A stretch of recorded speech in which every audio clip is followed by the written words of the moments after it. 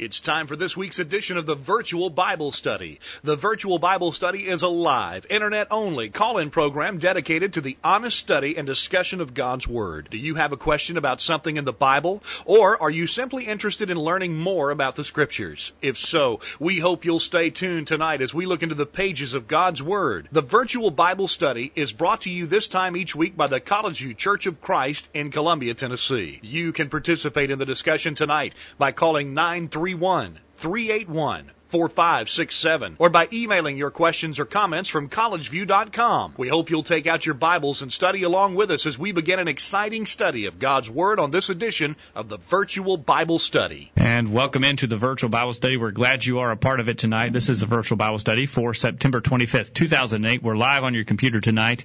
My name is Jacob Gwynn. My father, Greg Gwynn, is here. Hello, Dad. Jacob, great to be with you tonight on the Virtual Bible Study. We always look forward to it on Thursday night. It's our regular Internet Bible study group that gets together each week. We've got a lot of regular listeners, and I think probably tonight we got some new listeners, Jacob. Well, it is good to have all of you listening tonight. We do appreciate you listening, and we look forward to your participation in the program tonight. You do so by dialing 877-381-4567. That is a toll-free number, 877-381-4567, or by emailing your questions or comments to questions@collegeview.com. And you're sounding better tonight, Dad. Yeah, we've done a little soundproofing in our room. We've got a new room. Those of you who have been longtime listeners notice that we have moved from what was my office before, where we've done the program for over 3 years, and we've moved into a permanent room here in our church building, and we're trying to set it up so it just stays set up. We don't have to tear down everything and pull the wires apart each week. But our problem for the last several weeks has been that we've been getting quite a bit of an echo, and so hopefully we've helped that and getting a little better sound quality. And part of the reason for removing, and if you're listening in the archive version, you may not realize this, we stream live video on Thursday night during the live program, and so if you're listening now, you likely see our image on your computer screen. That's not available in the archive at this point, but just in the live format. So we would encourage you, if you're interested in watching what you see, to tune in live on Thursday evenings at 8 o'clock Central Time. Also joining us tonight is a member of the church here at College View. Anthony Petrachko is back on the program. Good to have you back, Anthony. Hey, thanks. It's good to be back. It's been a while, and I always look forward to participating and discussing God's Word, and it's always a stimulating time. Well, and it's good. It's good to have you here. Know that you've got other things you could be doing tonight, but appreciate you participating in the program tonight. We've got an interesting topic planned out, and no doubt a topic that's going to generate quite a bit of interest. I want to talk about the upcoming election, not a political discussion tonight, but we want to talk about a scriptural and authoritative type of discussion about one of the candidates. About 3 weeks ago, Jacob, we put out a question, and we've been asking people to give us their feedback on this question. We've never had a question out there for as long as we have had this one, anticipating a discussion about the upcoming presidential election. Specifically, we were asking about Sarah Palin. We know that John McCain, the Republican nominee for president, chose a woman, Sarah Palin, to be his running mate. And when he did that, some of us immediately were aware of the fact that there would be concern on the minds of several people as to whether that'd be an appropriate thing or not for a woman to hold such an office, and would it be appropriate for Christians to vote for her to hold that office. We knew that'd be an issue on people's minds, so we put the question out about 3 weeks ago. And, Jacob, we've gotten more response to this question really than anything we've ever done before. Actually, part of that's due to the fact that we've tried a new format. We were able to put out a little bit different kind of a polling mechanism. But we've got a lot of response. We've been watching it, and yesterday and today especially, the responses have really been coming in. All day today we were running 19% against voting for Palin, 81% for voting for her, and the no's have actually caught up a little bit with the yeses right now. Right now we're at even 20% says no, they can't vote for a woman, and 80% says yes. And we've got a lot of responses. And that poll's still out there. By the way, on our website, you can see that poll. If you haven't responded, go ahead and give us your opinion right now, and we'll keep that number running throughout the program tonight. But in response to our question, what we're finding is about 4 out of every 5 Christians, respondents, says yes, they could vote for a woman in such an office. About 20% are saying no. So we want to talk about that. What about this election, this upcoming election, and the fact that a woman has been nominated for the vice presidential position on the Republican side of the election. Now, Jacob, I want us to make it absolutely very clear that we are not here to talk about politics tonight. We're not here to talk about whether we favor Sarah Palin's particular political views or whether we don't agree. That's a completely different question. We're not here to discuss politics. We're here to discuss the moral question as to whether or not it is in God's plan for a woman to hold such a position as that. We will not get into political discussion tonight. You can try and tempt us along those lines, but we're not going in that direction tonight. We're only going to talk about whether or not the Scriptures permit a woman to hold a position like that, and if it is acceptable for a Christian to vote to put a woman into that position. So really two questions, two issues before us. Is it acceptable for a woman to hold a position like that? Number one. Number two, is it acceptable for a Christian to vote to put a woman into that position? I guess that would really partly depend on the answer number one. But now, one thing that's not an issue tonight, Dad, is not whether or not a woman is inferior to a man. None of us here tonight believe that.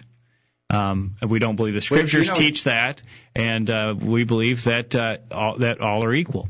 Jacob, recently we did two programs. One week we did it on the man's role in God's plan, and the next week we did it on the woman's role. I believe the next week was on the woman's role in God's plan. And we pointed out at that time, and we believe firmly, that God does not hold men or women to be more valuable one over the other. We cited passages like Galatians chapter 3, verse 27, beginning, "For as many of you as have been baptized into Christ have put on Christ, there is neither Jew nor Greek, there is neither bond nor free, there is neither male nor female, for ye are all one in Christ Jesus, and if ye be Christ, then are ye Abraham's seed and heirs according to the promise." And so we believe firmly that women are of equal value to God. We also believe, though, that God clearly has given men and women different roles to perform. And that's probably at the heart of this question. Anthony, I think what we're really talking about is it in God's plan for a woman to have that position? The question is not, is she intellectually as smart? Is she perhaps as qualified to do the job from a political standpoint? It's not a question of worth or value or intelligence. It's a question of whether it's in God's plan or not. Right. And, it's kind of unfortunate that we have to make sort of that disclaimer, because I think a lot of people who want to use the Bible as their authority for spiritual things and for moral things, they get a bad rap.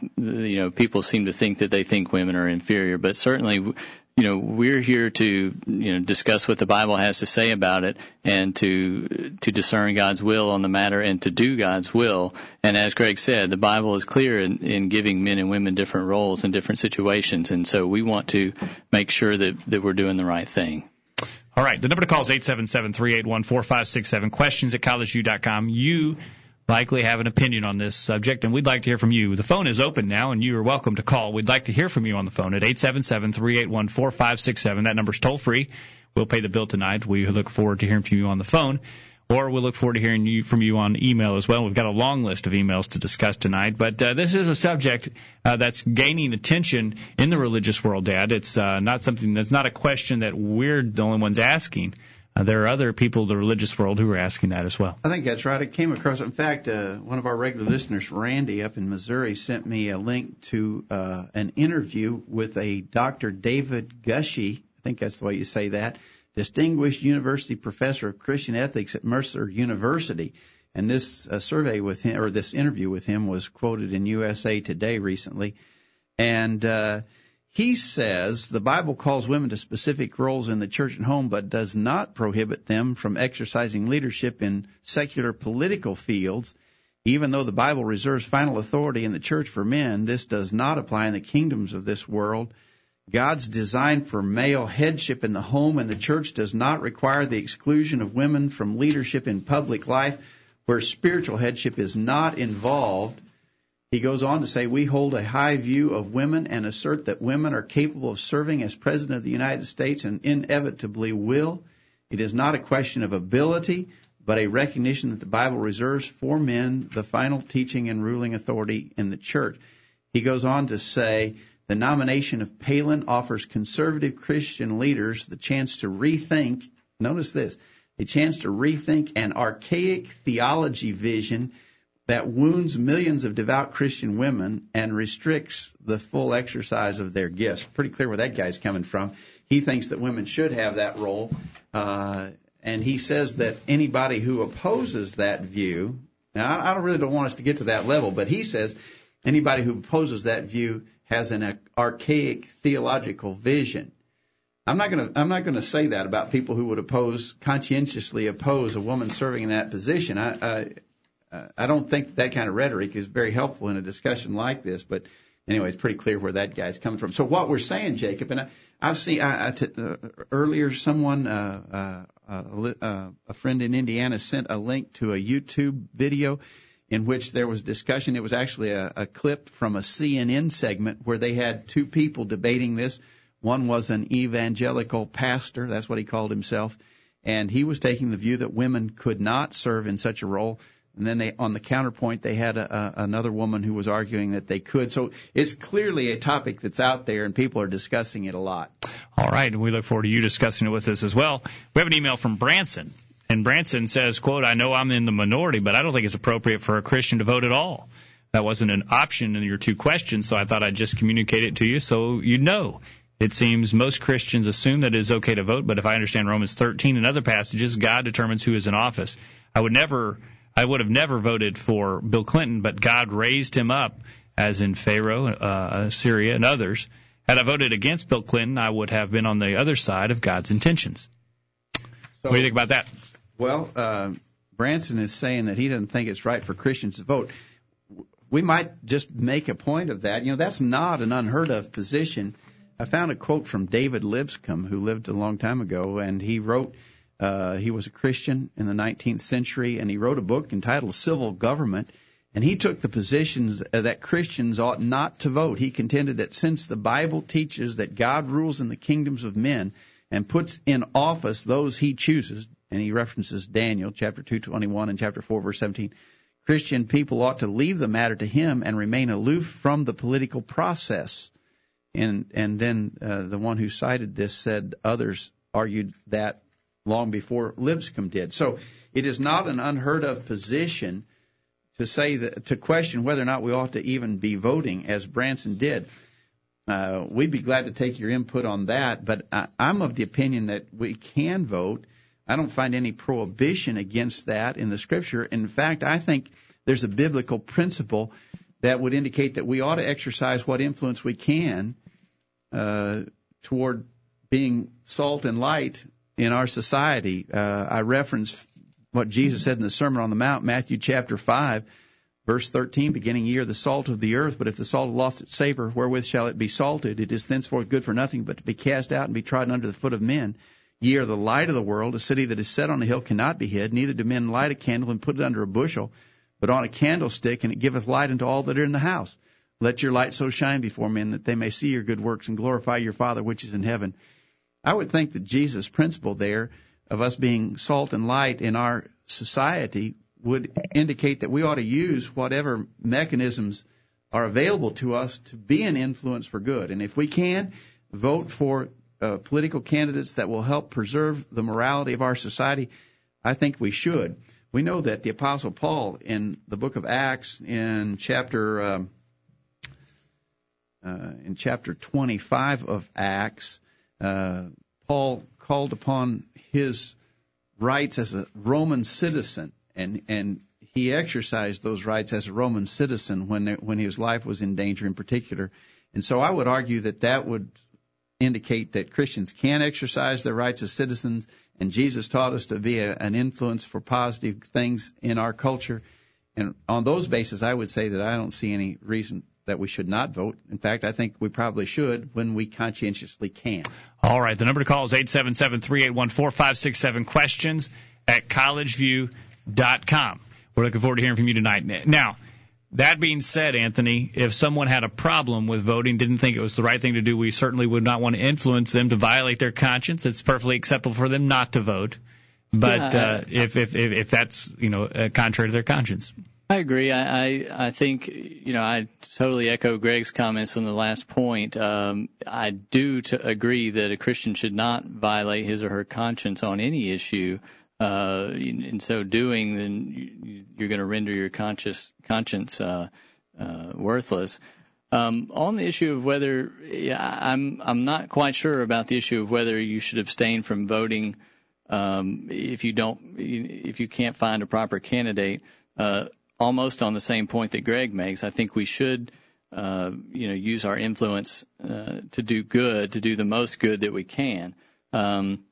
However, if that's going to cause you to violate your conscience, I'm not sure I would suggest that. Not at all. 877-381-4567. Questions at collegeview.com. We're running 22% no, can't vote for Sarah Palin. 78% say yes. All right, the no's are picking up steam. Let us know your thoughts. If you haven't registered your vote yet, please do. We would ask you, though, if you have already voted, don't skew the results one way or the other. But we'll take a short break. No fair padding the vote. No, you can't pad the vote. We're going to have a clean election tonight, or a clean survey. We're going to take a short break, and we'll be right back after this. Enjoying the virtual Bible study? Email a friend during this break and tell them to join in on the discussion. There's more exciting Bible study after this commercial. Tonight on Channel 8 WSIN, it's TV like you've never seen it before. Starting at 8, it's TV's funniest new comedy, Fornication in the City, and Marie has been misbehaving again. Guess what? I just cheated on my husband. He doesn't even know about it. And then at 8:30, it's the show that's setting the standard. You won't want to miss this week's I Love This World, where Bob makes a great announcement. Well, I think it's time you knew the truth. I'm gay. And at 9 o'clock, it's the show that Television Magazine has called the #1 drama for murder and violence. You won't want to miss this week's In Cold Blood to see who will be the next to be gunned down. It all starts tonight at 8 o'clock on Channel 8 WSIN. I'm Greg Gwynn, reminding you that sin is a terrible thing, and that those who are entertained by watching others sin fall under the condemnation of God that is mentioned in Romans 1:28. Be careful what you watch on television, because in spite of what the devil wants you to think, sin is always sin, and it's never funny. Hello, my name's Jeffrey Vernon. I'm 13, and this is the Virtual Bible Study. Quit checking your email. The commercials are over, and the virtual Bible study is ready to roll. Take it away, guys. And welcome back to the virtual Bible study tonight. We're looking forward to your participation as we talk about Sarah Palin. And we're not having a political discussion tonight. We're not having a discussion on the worth or value of women. That is not under question at all. Women are just as valuable to God as a man. They're just as qualified as a man intellectually. And they're not inferior to men. We're talking about what God has given us, what roles God has given us, and whether or not a woman could assume a role of leadership like the role of vice president. 877-381-4567. Questions at collegeview.com are the ways you can participate in the program tonight. We have an email from Brad. You ready to start down the list of our emails? Let's get into these emails. Brad in Athens, Alabama says, other candidates have been divorced. He talks about, he wants to know if we're applying a double standard here. He says other candidates have been divorced and remarried, not exactly Christian, and otherwise less moral than I should hope. Yet I gave them my vote because I thought they were the lesser of two evils. It is clear that the Scriptures forbid that she ought to seek even the executive position she has had until now, not to mention the vice presidency. Furthermore, Titus, for one, makes it clear that she ought to be at home rearing up her newborn and other children. So Brad would say she should not assume that role because of her other responsibilities as a woman, but he says he could vote for her, so we'll put him in the yes column. One of the things that he said there is a response that we got a lot from different ones who gave us their think-sos here, and he uses the expression the lesser of two evils. Now, there's a couple of things he mentions there. He says other candidates have been divorced, remarried, and so forth.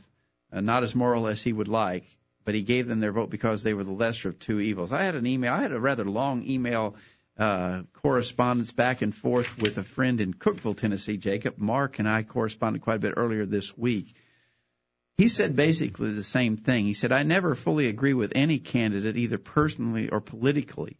It's always a lesser of two evils. There's that expression again. Can you vote for someone who's been unscripturally divorced and remarried? Can you vote for someone whose family owns a beer distributorship? Can you vote for someone who will not limit abortion at any time? Can you vote for a Muslim? Now, in response to that, here's what I wrote him, and I'll put this out there, and Anthony, you comment on this too. I said, I have to disagree with your lesser of two evils approach. If something is wrong, I can't participate in it, even if the alternative is also an unpleasant outcome. In this case, if it's wrong to place a woman in such a position, and that's a point still to be proven one way or the other, then I can't say that I'd rather have that moral error rather than the moral error of abortion. If it's wrong, and there's no relativity in the matter. I'm sure we would be inclined to view abortion as worse than a woman in a position of authority over a man, but does God view it that way? If he does, I don't know where I'd go to prove that. In other words, our assumption is abortion is way worse than having a woman in a position of authority over men. That's our thinking. Certainly we're all appalled about abortion. But if something's morally wrong in God's estimation, I don't think we can say God would view abortion worse than some other improper moral position. I think that's the thing. And then just let me go a little bit further. I'm not going to read all this; it's too long. But Mark replied. He says, "I'm talking about candidates with checkered past. Of almost all the candidates that run for public office, it seems that there's always been something in their past that I don't agree with." He goes on to say, in almost all modern presidential administrations, women have been given prominent positions of authority. They've been placed in charge of whole departments. I'm 99% sure that anyone who is elected president will continue to do this. Is this right or wrong? Is it wrong to vote for a man who has a woman as VP pick? Then wouldn't be wrong to vote for them if they intend to have women as cabinet members or department leaders. Where do we draw the line? Here's my answer. I said a president's potential appointments are unknown at the time of the voting, but in this case, to vote for McCain-Palin is an affirmation of her in that position. Agreed that all candidates have a checkered past, but in this case, we have to decide not solely on the character of an individual candidate, but on a specific moral question. And that question is it in God's plan for a woman to hold such a position? Voting solely on the basis of the moral questions of abortion, I said I couldn't vote for a particular candidate solely on the basis of the moral questions of abortion and same-sex marriage. Even if I liked what he stood for and everything else, I could not conscientiously vote for him because of those moral considerations. I think the vote for Palin has to be judged at this same level. In other words, I think a lot of us are saying I couldn't vote for some candidates in an election because of their position on abortion. I couldn't vote for some candidates because of their position on same-sex marriage. Those are moral considerations. You know, that guy might be an upstanding moral individual, but if he takes those erroneous moral positions, I couldn't vote for him conscientiously. I think this Palin question is a moral question at that level. Well, we still haven't proven that, and we need to prove that. If you'd like to take up that issue, give us a call right now at 877-381-4567. That's toll free for you tonight. We'll pay the bill.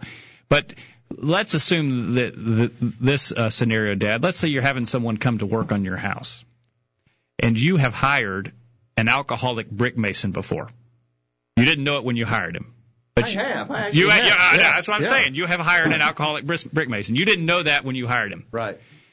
But you were hiring a brick mason. But let's say he advertised as alcoholic brick masons are us, and you are looking for a brick mason. Are you going to lend your approval to that type of activity? You're not by hiring a brick mason who's an alcoholic. You're not necessarily saying I agree with your lifestyle. But when he's putting that out there in front of you and saying I'm an alcoholic and I'm a brick mason, hire me, you don't want to lead. You don't want to give your approval to that type of lifestyle. And this would be similar. You might elect someone who may take a position you would disagree with once they become in office. But at this level, it seems almost that you're giving your approval to the position that she's going to assume. If it's right or if it's wrong, we need to That's right. I think if the vote here on this question is going to be a vote of either affirming her or not as her right to hold that position. In other words, again, we're not talking about her politics. you may agree or disagree with her politics. And I'm not even going to say where I am. I imagine many people who are listening know where I am on those political questions. But we're not talking about that. It's not a question of whether we accept her political point of views or not. It's a question of whether we believe that she can morally hold that position, whether it would be in harmony with God's will for her to do so. All right. 877-381-4567, questions at collegeview.com. We really are begging the issue, though, begging the question, Dad. Does she have the right to have that position? And I think we'll get into that, maybe some of the more emails, or you want to go ahead and get into that now? Let me get one email real quick. Arthur in Culleoka, Tennessee, has written in and referenced Romans 14:22 and 23, where it talks about, this is in line with what you said, Anthony, about honoring our conscience in all such matters. It says, hast thou faith, have it to thyself before God. Happy is he that condemneth not himself in that thing which he alloweth. And he that doubteth is damned if he eat, because he eateth not of faith. Whatsoever is not of faith is sin.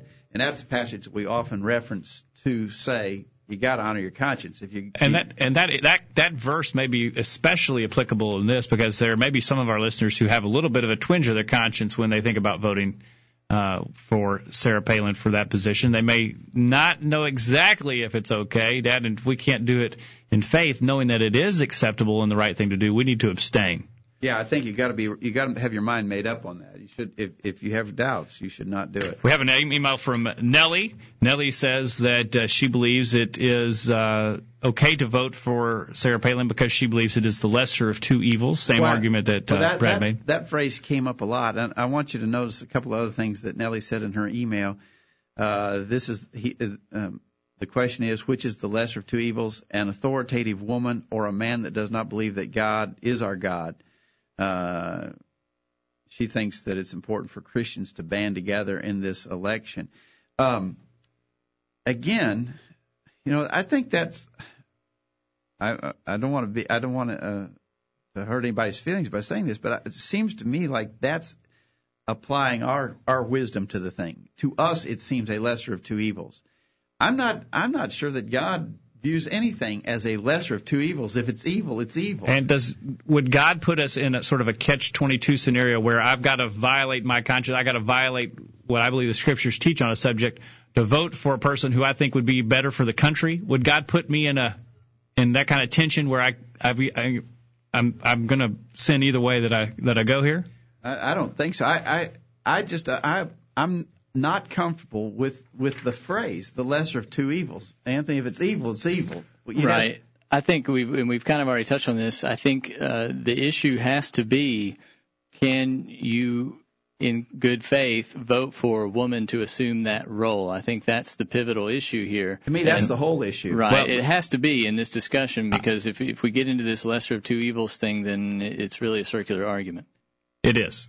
We need to get into that question of whether or not it is scriptural. Along those lines, Randy in Missouri has said, I see no reason in Scripture to prohibit a woman from fulfilling that role. The Bible is silent on women in any supervisory role except in the family and the church when in authority over men.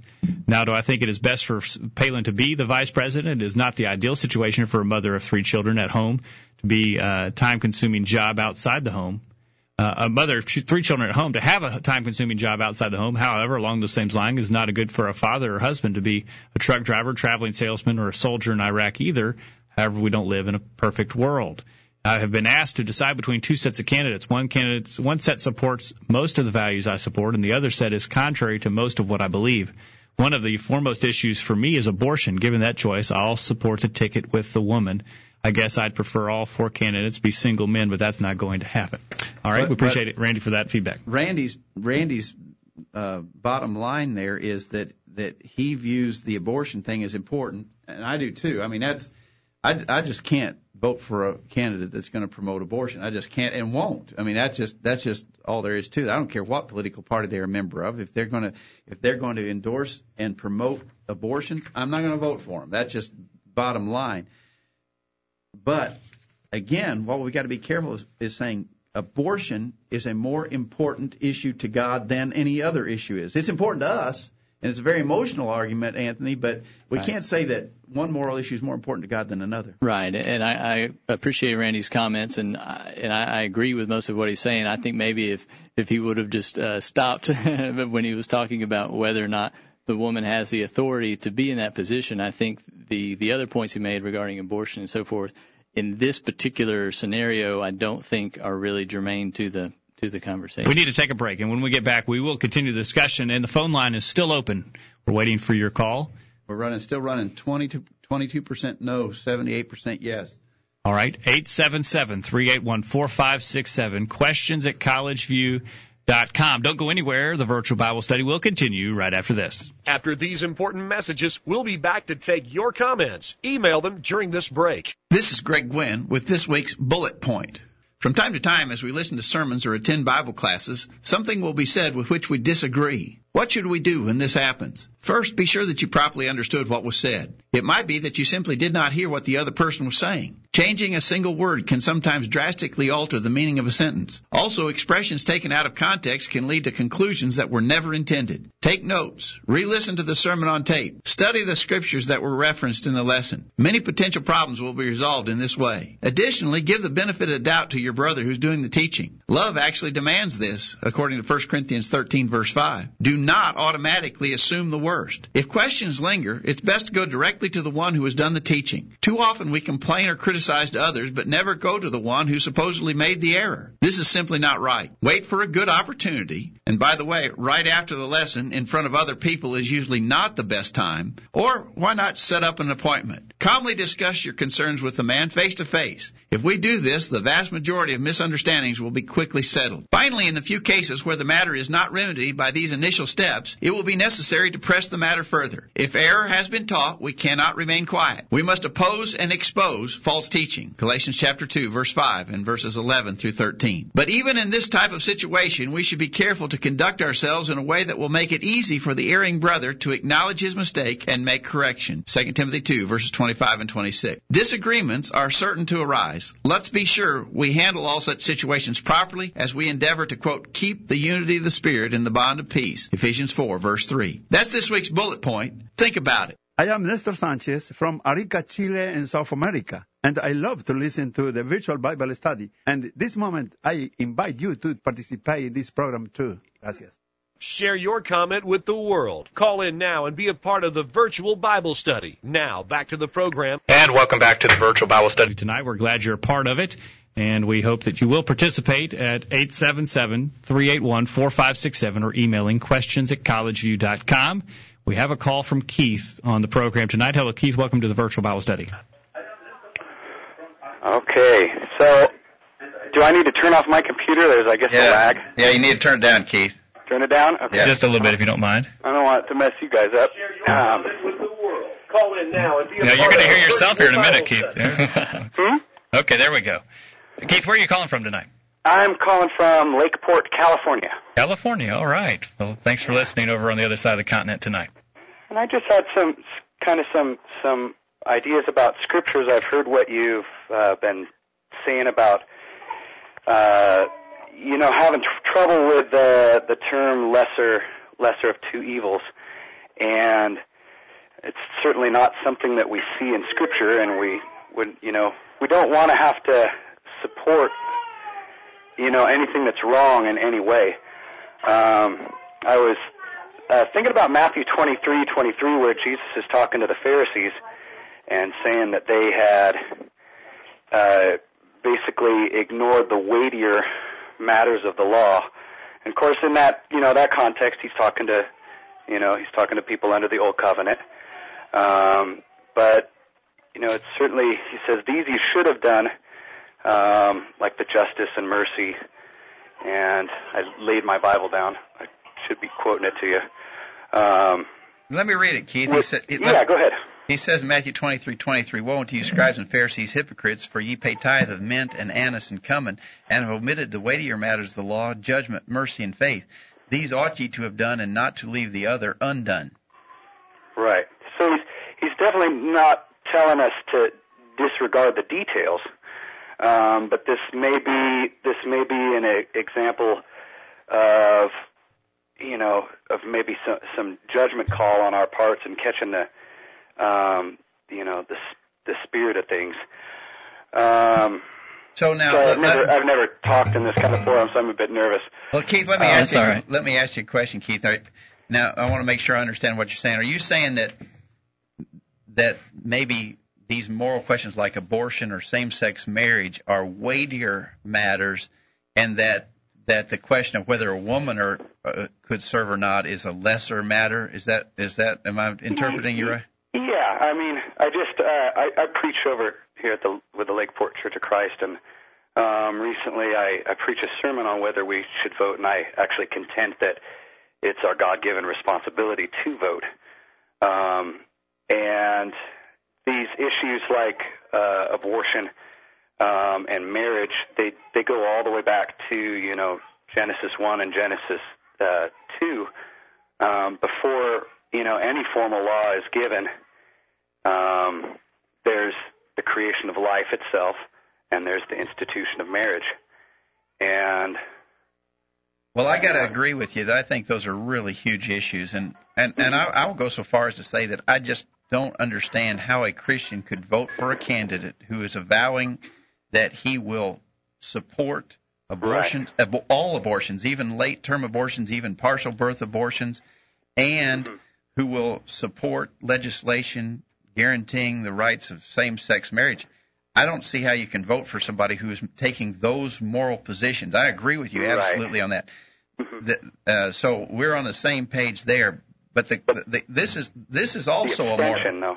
Yeah, this is all the question of a woman and her rightful position in God's plan is also a moral question. So I'm not comfortable saying that's less important to God than the others are. I think that's. I would just suggest. I'm sorry to interrupt. No, go ahead. I would just suggest that withholding a vote from her is tantamount to giving a vote to our other candidate. And so if you can be at peace with that, then. Well, I'm not really at peace with. I'm not at peace with any of it, to tell you the truth. Right. I've never. Do you see what I mean? I see what you mean, Keith. But it could, yeah. Ever since I've had the privilege of voting in presidential elections, this election is different than any other that I've ever known. And I'm not comfortable with any of the candidates. I'm not comfortable with their positions, and I'm not comfortable with this question on the woman in a high office. But it's definitely a different election than we've faced in the past. My question is, does God put us in a position where we've got to sin, where we'd have to do something contrary to His will, or contrary to your conscience? It gets into that sort of situation ethics. If I'm on a plane and there's 3 people on the plane and we only got 2 parachutes, it sort of gets into that situation ethics kind of thing where this is less bad than the other, so we'll do the less bad. Yeah. Well, I appreciate your comments, Keith, and it is something to think about. It's interesting in that text that you cited in Matthew 23:23, Jesus said that the Pharisees were guilty of omitting the weightier matters of law. They had been paying attention to little details like paying tithe of their garden herbs. But I think I've always thought it was interesting there. Jesus did not condemn them for paying attention to the details. He just said you got to get serious about these things. When he mentioned the weightier matters of the law, judgment, mercy, and faith, those things are harder. Those things you got to work harder to develop the right stance on all those issues. Yeah, they're so broad.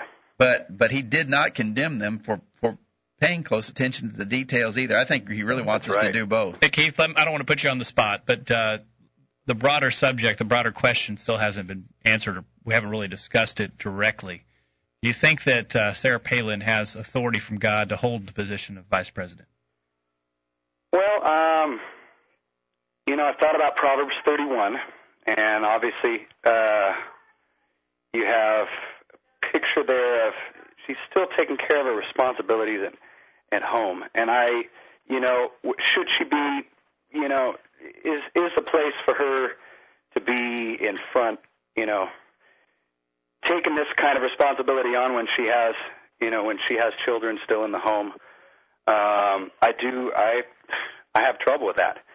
But it's one of those things where you have trouble. Either way you go. You should always have trouble. I mean, I've had trouble with just about every candidate because I've got a pretty strict idea of what a biblical Christian is, and I'd like to see a biblical Christian in there, but I'm not sure I'm ever going to see one, in the Oval Office, and so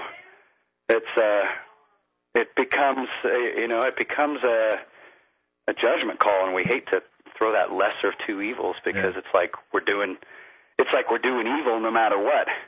Well, it's a tough call. It's a tough call for sure. We got to jump off of here and get to some of these others. But thanks, Keith. Yeah. We really appreciate you listening out there in California. Spread the word about the virtual Bible study. Hey, Keith, how did you find out about it? How did you find out about us out there?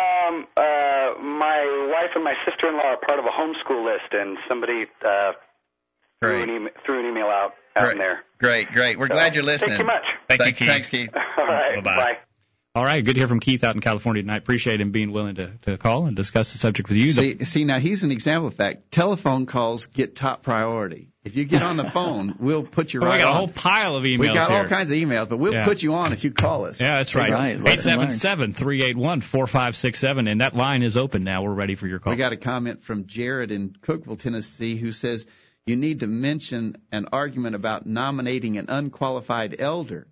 It's beneficial to have elders, but we can't do it if they are not qualified. So he's saying, I think that's in addressing this idea of it. You got to do the lesser two of evils. Which is worse, to not have elders or to have unqualified elders? We have listeners tonight, I think, who think it is impossible for her to hold this job. No ifs, ands, or buts. It is wrong for her to have the vice presidency position. If you're listening tonight and you have that position, you believe it is wrong for a woman to hold this position, irregardless of any other scenario, let us know your thoughts at 877-381-4567. We would appreciate if you'd call and explain to us why you believe that. Go ahead, Nancy. And then if you'll do that, then we can clear out the space for some others who think it is right for her to have that position. So go ahead and get on the phone. Yeah, and I think the whole back to the lesser of two evils. I don't think that would be a question if we deal with the question of whether it's authorized. Maybe it's not the lesser of two evils. Maybe it's the right thing to do. Right. So real quick, we got an email from Jim in Cullman, Alabama, who says, again, it's the lesser of two evils. And he asked the question, does it make a difference that she is not a Christian? I'm going to answer that one, no. I don't think that makes any difference at all. I think the moral principles of God's Word apply to Christians and non-Christians and us all. So I would answer no. He asked, as Christians and trying to hold back the tide of sin, voting issues. Are we as Christians as trying to hold back the tide of sin, voting against issues or against people? He says, I don't think this is against a person. I think this is an issue.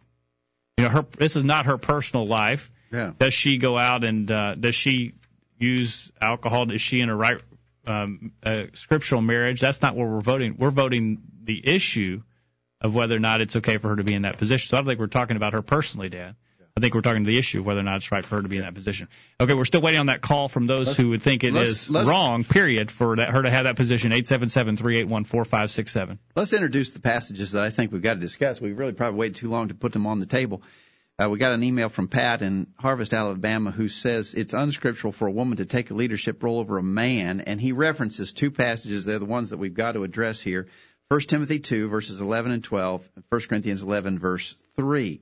Let's look at that 1 Timothy 2. We'll introduce it. We might get a phone call or other emails about it.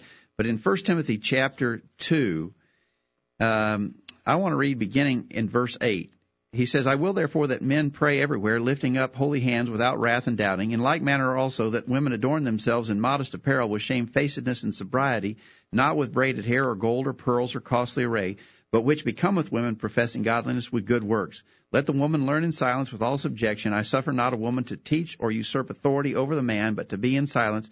For Adam was first formed, then Eve, and Adam was not deceived, but the woman being deceived was in the transgression. Notwithstanding, she shall be saved in childbearing if they continue in faith and charity and holiness with sobriety. Pat goes on to say the context of 1 Timothy 2 is everywhere, verse 8, not just in the church. For example, are women supposed to dress modestly only in the church? I agree with Pat's analysis there, and in discussions I've had with several different ones leading up to our program tonight, some have taken the view that 1 Timothy 2 is only talking about women and their role in the assembly. Now, the New Testament does clearly address the woman and her role in the assembly. In 1 Corinthians chapter 14, it's very clear He says in 1 Corinthians 14, verse 34, let your women keep silence in the churches, for it is not permitted unto them to speak, but they are commanded to be under obedience, as also saith the law. And if they will learn anything, let them ask their husbands at home, for it is a shame for women to speak in the church. I don't think we have any difference there. 1 Corinthians 14 is clearly in the church. I don't see anything in the context of 1 Timothy chapter 2 that would say that that's applied to the assembly. If it is, for instance, then we're going to have to stop using verses 9 and 10 when we talk about modesty, because the only thing you could use this passage for is that women have to dress modestly when they come to church, but you couldn't demand it of them any other time. When you talk about modesty, Dad, you rail on the people who will dress one way on Sunday, and then when you see them out at Walmart are dressed immodestly, you're going to have to quit making that argument because this only applies to the assembly. Right, okay. All right, 877-381-4567, questions at collegeview.com. Real quickly, before we get to the break, let me read the other passage that I think Pat's right. These are the ones that the answer has to come from. 1 Corinthians 11, verse 3, I would have you to know that the head of every man is Christ, the head of a woman is the man, and the head of Christ is God. So I believe it is in God's plan that men be in positions of authority over women not to be in positions of authority over men. I think that is not just in the church. My guess is that everybody's listening tonight would agree that that's true in the church. I think these passages suggest that's a broader principle than just in the church. We're not saying that a woman is inferior again, that is, she is less important than a man. We're just saying that there are different roles that God has placed for the two sexes. We're going to take a break, and we'll open the phones to anybody. If you think we're wrong, if you think we're right, please give us a call at 877-381-4567. Questions at collegeview.com. Or you can send your emails if you don't want to talk on the phone. Questions at collegeview.com. We're looking forward to hearing from you. Don't go anywhere. The virtual Bible study continues right after this. Are you listening? There's going to be a test on this stuff. Stay tuned. The virtual Bible study will be right back after this. Hello. Hey, Matt. No, I don't have any plans for Friday night. What are you doing? Oh, I won't be able to go with you to watch that movie. Because, Matt, the movie is rated R. Hey, why don't you just come over and hang out at my house Friday night? Great, I'll see you there. Being pleasing to God means that you may have to be different than the crowd, but don't be afraid to stand up for what's right. You just might find it is easier than what you expect. A message brought to you by College View Church of Christ. I'm James Buchanan from Columbia, Tennessee, and I love to listen to the virtual Bible study. Missed a recent virtual Bible study program? Listen to any of our past programs from the archive section of our website. Now, back to the virtual Bible study. And we're back. Asleep at the switch. Falling asleep at the wheel here.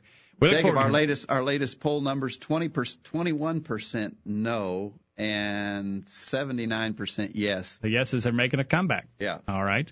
We're looking forward to hearing from you on the phone at 877-381-4567. Questions at collegeview.com. Please do join in on the question tonight. Jacob, I was just offering my point of view on 1 Timothy 2, and Anthony's got a counterpoint for us there. Yeah, I mean, I agree that this is, to me, I think this is the text that has to be dealt with appropriately and handled properly. And I agree that at first reading, I think it's easy to surmise that this would apply everywhere. And I do, when we're talking about modest apparel, I think that does apply everywhere.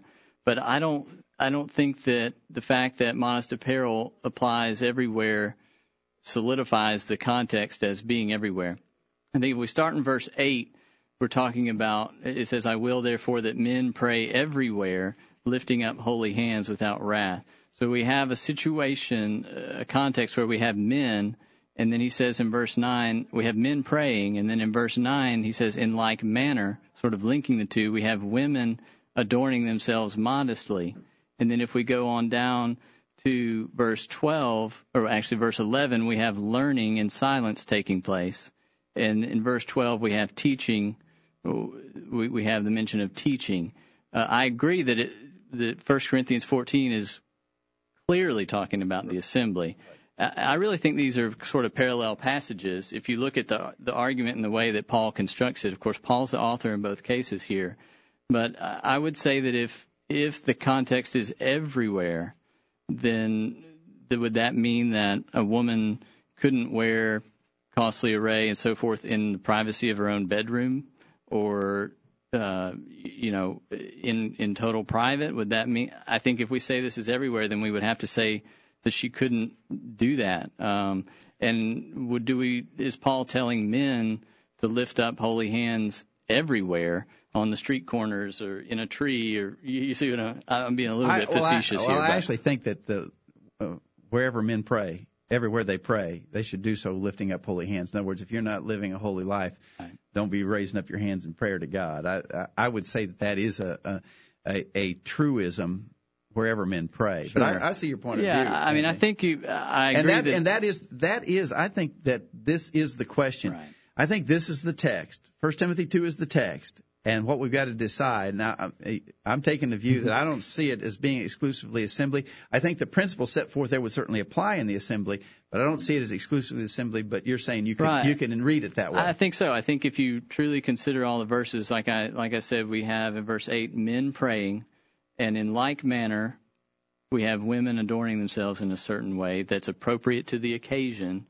And then further down we have teaching taking place. I think in order for this to, I think the phrase here, not usurping authority or having dominion, in order for that to be a universal principle, I think you really have to really pluck this out of context in order to make this be a universally applying principle.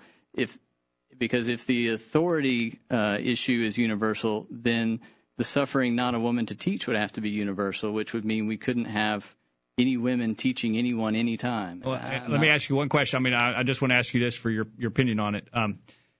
So you're saying that the instruction is limited to in a church assembly? I do think that we're talking here about not necessarily the assembly, but I think the picture being painted here is a place, as I've said, where men are praying, where women are also present. I think we're talking about a mixed situation here. That whatever place this is, in every place or everywhere, that there are men and women present. And I also think that we can't extricate the authority question from the teaching question. If you look at verse 12, grammatically, he says, I suffer not a woman to teach, nor to usurp authority over the man, but to be in silence. I think the nor there is a conjunction that links the teaching and the dominion. I believe the issue here is that a woman cannot teach a man in an authoritative sense, such as in an assembly, addressing the assembly, leading a Bible class. I think it would be true. I think it would be true in the assembly. I see the text as true in the assembly. Everything said is true in the assembly. But, right. But I believe that verse 12, that she's not to teach or usurp authority over the man, is stating a position or a role that she has that would be applicable in all man-woman relationships. And I actually think that the last verse there, verse 15, where it talks about her being saved in childbearing, in other words, that's her role. And we'd appreciate it if she didn't do that in the assembly. Yeah, we don't want her doing that in the assembly. But in other words, that is her role. Her role is to bear children, to guide the home, as Titus 2 says, and so forth. So but I thank you for making your point on that, because I think that is the issue. I think that's where we've got to decide this question. Right, and I think it comes back to the conscience issue, and I think this is one of those issues where you're going to have to read this and come to your own conclusion about it. I don't think you and I are going to fall out with each other over this issue. I think we need to be sure that we understand that. But I also think I want to see if we can deal with the issue of Deborah tonight. Because I wonder if that's come up. We've got that. We have a phone call. Let's get this real quick. We need to go down to Mississippi and welcome Jerry to the program. Jerry, thank you for calling tonight. Well, you just got to what I wanted you to talk about. That's all right. You can. I just wanted you to address the issue of Deborah. All right, let's talk about that, Jerry. The law required from the beginning that the woman be in submission to man, but God allowed Deborah to judge. In fact, he raised her up to judge. Jerry, I got an email from you earlier where you mentioned Deborah, and I haven't got to your email yet. And Mark in Cookeville mentioned Deborah, and let's see, James in Columbia, Tennessee mentioned Deborah as a potential argument that would allow a woman to have such a position. Now, that's in Judges chapter 4. If we look over to Judges chapter 4, it says in verse 4, you still there, Jerry? I think we lost Jerry. Okay. Yeah, I hope he's listening. Jerry, I hope you're listening, so because we want to talk about this. Judges 4:4, Deborah, a prophetess, the wife of Lapidoth, she judged Israel at that time, and she dwelt under the palm tree of Deborah between Ramah and Bethel in Mount Ephraim, and the children of Israel came up to her for judgment. That's Judges 4, verses 4 and 5. I think we need to be careful not to picture this as a judicial judge in our kind of legal system. The word judge, or the judges of this time, it says, in fact, that she was a prophetess. She was an inspired person of God. She was delivering God's message. She was delivering God's judgment. The people came to her, and she gave them God's answer to whatever dilemma they placed before her. It was a time when the children of Israel had been oppressed, and God was using Deborah to reveal his message to them and to give them his judgments. But I think it is quite notable that when there was leadership to be done, that a man did that. When they went to war, it says that she sent, verse 6, she sent and called Barak, the son of Benoam, and he, and you can all read the whole text, but he led the army of Israel into battle and was victorious. By the way, I don't know, Anthony, you think it's an omen that his name was Barak? I had the exact same thought. Like, this is some sort of sign. But anyway, my view on the Deborah question is, certainly she was an inspired prophetess of God, and she was delivering God's judgments to the people. No doubt about that. But it is interesting that this is the unique case. Among all the judges, she was the only woman judge, but in all the cases of the other judges, they led the armies to battle, and she did not. And apparently it was understood that that was not appropriate for a woman. In chapter 5, it says, verse 12, this is the song, this chapter is the song of Deborah and Barak. We usually say Barak, I think.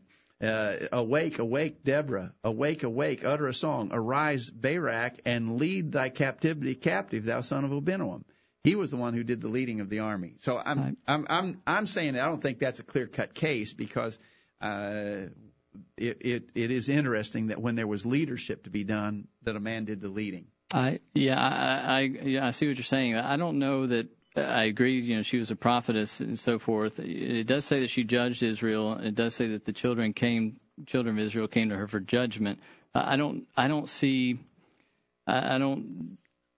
think we could pull Deborah out of the line of judges and say that she was different from the. I don't think she was, but she wasn't the only woman who was a prophetess. There were others in the Bible who were prophetess. God used women to reveal in the first century, weren't there? Sure. Yeah, they had, and so God used women to reveal his messages to mankind. We have another call. Scott in Huntsville, Alabama, is on the line. Scott, thank you for calling. Hey, thank you very much. How are y'all doing? Doing good.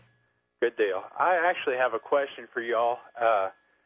We're talking about the woman being in the vice president's role and leading the country, but what I was wondering is if we could lower it down to a smaller scale. Where I work, there are women that are over certain groups, and in these groups there are men and women. But my question is that is it okay for these women to be over these groups, even though there are men in them? Okay, Scott, I think two questions. If you were a man and you had a woman boss, in other words, you've got this job and they appoint a woman to be the boss over you, I don't think you're in any problem there. In fact, if Sarah Palin became vice president and then by some twist of fate became president, we would be commanded by God to be in subjection to her. Right. I don't think that's the question. The question is, could you, even in a workplace, if you were the one, let's say you're the high boss, right, and you've got to appoint a supervisor, and there's this position to fill, and it's going to be a supervisor, and this supervisor is going to oversee 25 men. Right. I got to tell you, on the same basis that we're talking all night long tonight, I would have a problem with. I wouldn't want to be the one who said to this woman, "You take this job. You be the head of these 25 men." Right. I wouldn't feel comfortable with that either. Right. Okay. Well, thank you very much. Thanks, Scott. Thanks for calling. Thank you very much. Thank you. All right, the line is open now. We want to hear from you. We're out of time. You can't call now. We're out of time. Let me real quick mention other emailers that emailed in. Stephen in Pennsylvania, he referenced 1 Timothy 2:9-12 as being the important text as well. He thinks it might be different for a single woman rather than a married woman. I'm not sure about it. Nick in Michigan emailed in and suggested Proverbs 31 as a text. Somebody else mentioned that, right, the worthy woman, mm-hmm. Virtuous woman of Proverbs 31, and she did business. She clearly was out there doing business. That might be a passage to look to. And then we got Rick in Plainfield, Indiana, who says, my thoughts are, were she in subjection to her husband and I am not in subjection to her. She is hopefully going to be assisting McCain since she's the vice presidential choice. I always looked at this situation as pertains to the Lord's body, and the husband is the head of the household. She's running for a governmental office. I think that gets back to 1 Timothy chapter 2, really. Yeah, I think so too. So. You know, and really, I don't think we can take any consolation in that she's the vice presidential nominee, because there's a very real possibility she could be president. You know, we vote Right. for her, she could be president. You got to ask the question, would you be comfortable with her in that role? And that's the question to be decided, Jacob. You know, guys, it's amazing. We talked for an hour about the presidential election, and we did not mention taxes, global warming, or the oil prices. I've got a position on all those questions. Well, we didn't talk about them, and you can keep those to yourself. They're really insignificant in the greater picture of things. We want to know what God's will is, and that's the most important thing for us. We've had a lot of response, and sorry we didn't get to read the full context of everybody's email. You can see that we got quite a stack of email, and we got more in our inbox that we didn't get to. We got Jack in Atlanta who sent us an email. Oh, wow, look at that. I see a whole bunch of them. I got another Nick. We got some Petrachkos. We got some emailing. of your family. Yeah. Uh-huh. Imagine that. We got an emailer from Indiana. Mike from Culleoka. We didn't get to him. We ran out of time. Well, thank you all for listening and your participation. We will review your emails. We will consider your thoughts. And we do hope that you benefited from your time that you spent with us tonight. Thank you, Anthony, for being a part of the program. Thanks for having me on. It was a good discussion and a great topic. And thank you for your time as well. Thanks. We enjoyed it. Look forward to next week's. And we do welcome. If you disagree with us or you agree with us, let us know in the next week or so. Let us know your thoughts. We'd love to hear from you. All right. We look forward to being with you again next week on another edition of the Virtual Bible Study. And in the meantime, we encourage you to put God first in your life, study His inspired word, the Bible, and live by it every day. You'll never regret it. Thanks for listening to the Virtual Bible Study, brought to you by the College View Church of Christ. The College View Church of Christ meets at 1618 Hampshire Pike in Columbia, Tennessee. If you are in the Columbia, Tennessee area, we encourage you to worship with the College View Church of Christ on Sunday mornings at 9:30 and on Sunday evenings at 6 o'clock. The College View Church of Christ also welcomes you to attend their Wednesday night Bible studies at 7 o'clock. If you have any questions about something that was said on tonight's broadcast or would like more information about the College View Church of Christ, please call 931-381-4567. That number again, 931-381-4567. Or for more information on the internet, visit collegeview.com. Be sure to tune into the Virtual Bible Study this time next Thursday for another informative study of God's Word.